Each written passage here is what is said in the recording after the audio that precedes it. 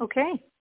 So yesterday we explained how our soul is this small way, the ash from God's attributes. And now we're going to analyze our godly nature with a very specific analogy, in which we will extrapolate and say, and so too, we have a glimmer of God. We focus here on the emotional attributes. We have 3 intellectual attributes, as coming from God's 3, and we have 7 emotional. The 7 emotional begin with the attribute of kindness, desiring to give limitlessly, and the attribute of gevura, of constriction, desiring to restrain in a very limited. The third attribute is the blending of the two, which is the attribute of compassion. Compassion is having pity for a person to whom compassion is appropriate and extending benevolence to him even if he doesn't seem worthy of it. Now, these 3 major emotions of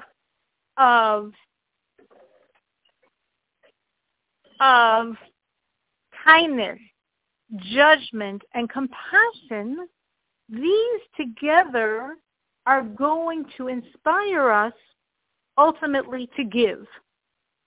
Meaning, kindness would give to all, even to a person for whom compassion is not appropriate. Meaning, maybe someone doesn't need anything. Maybe someone has no troubles. Kindness wants to give. I don't care if the other person lacks nothing. My nature is to give.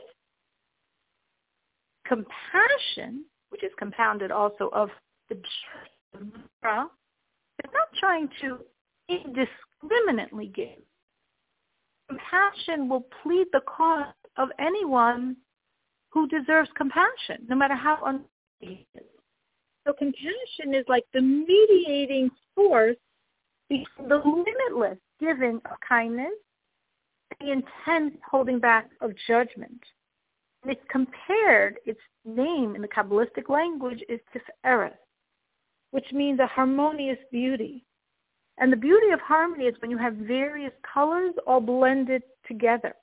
And that's what compassion is. It's the colors of kindness perfectly blended with the colors of judgment to give even when the person is not deserving, as long as he is needy. So here we have, and now we're going to give a very specific example, we have a father who wants to teach something to his son. But he wants to teach his son something very high, a very intellectual concept that the son can't possibly absorb. The concept is too abstract, too subtle for the child. The concept is too comprehensive. There are too many parts for the son to absorb. But he wants to give this over to his son. So he has to think, he has to arrange his thoughts, change this concept, to lower it down so it's within the intellectual grasp of the son, and to minimize it, to reduce all of its details so the now how do we do that? So coming from judgment, gevura, and compassion, Tiferet, I am giving to my son. My desire to give, he is worthy enough or needy enough with compassion to receive this. But how do we bring this down to him?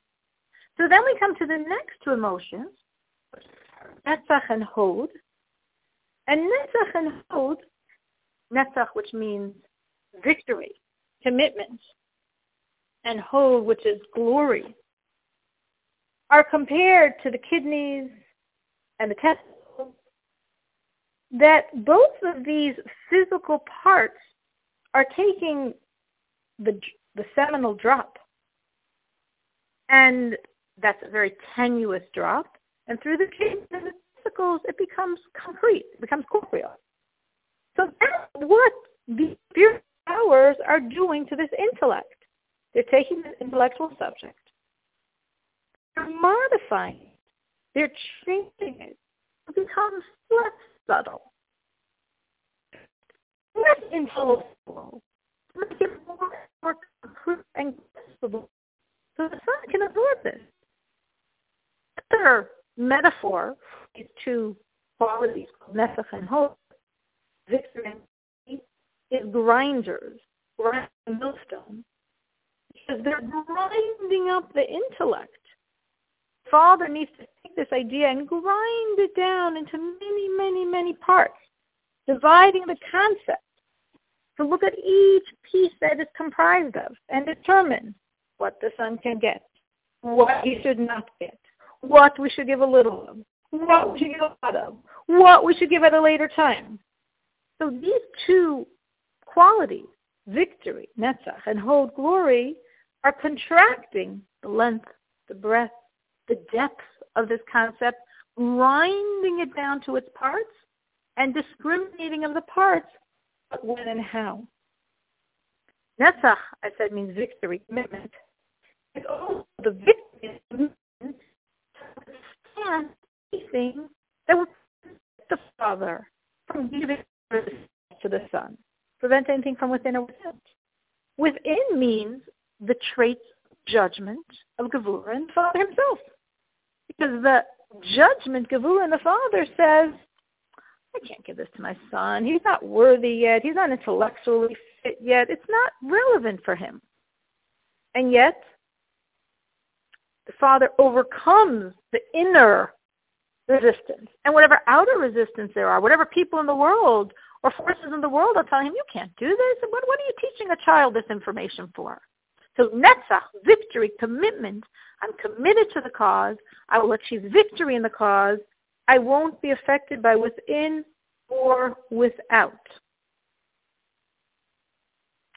After Netzach and Hod, the next emotional attribute is called Yesod, which means foundation. Yesod, foundation, is the bond. Yesod is bonding, connecting. And this is the bond that the Father binds his intellect to the intellect of the child. Binds it in such a way that he has such love and desire for his son to understand this. And the Rebbe says, without this bond, this is a very strong note for a teacher or a parent. Without this bond, even if the father said the exact same words, the son wouldn't get it. He wouldn't get it as well as he gets it now. So when the giver of knowledge feels such a bond and such a need and desire and pleasure in the child and the recipient understanding, this is the force that makes the union and the understanding happen. And the greater the desire and delight of the Father in transmitting this knowledge, the greater is the learning, the more the Son is able to communicate it. And these are, sketching out, the first 6 of our emotional attributes. And of course, we gave here a metaphor of using these attributes in terms of the Father conveying knowledge to the Son, but they obviously are utilized in many other things as well.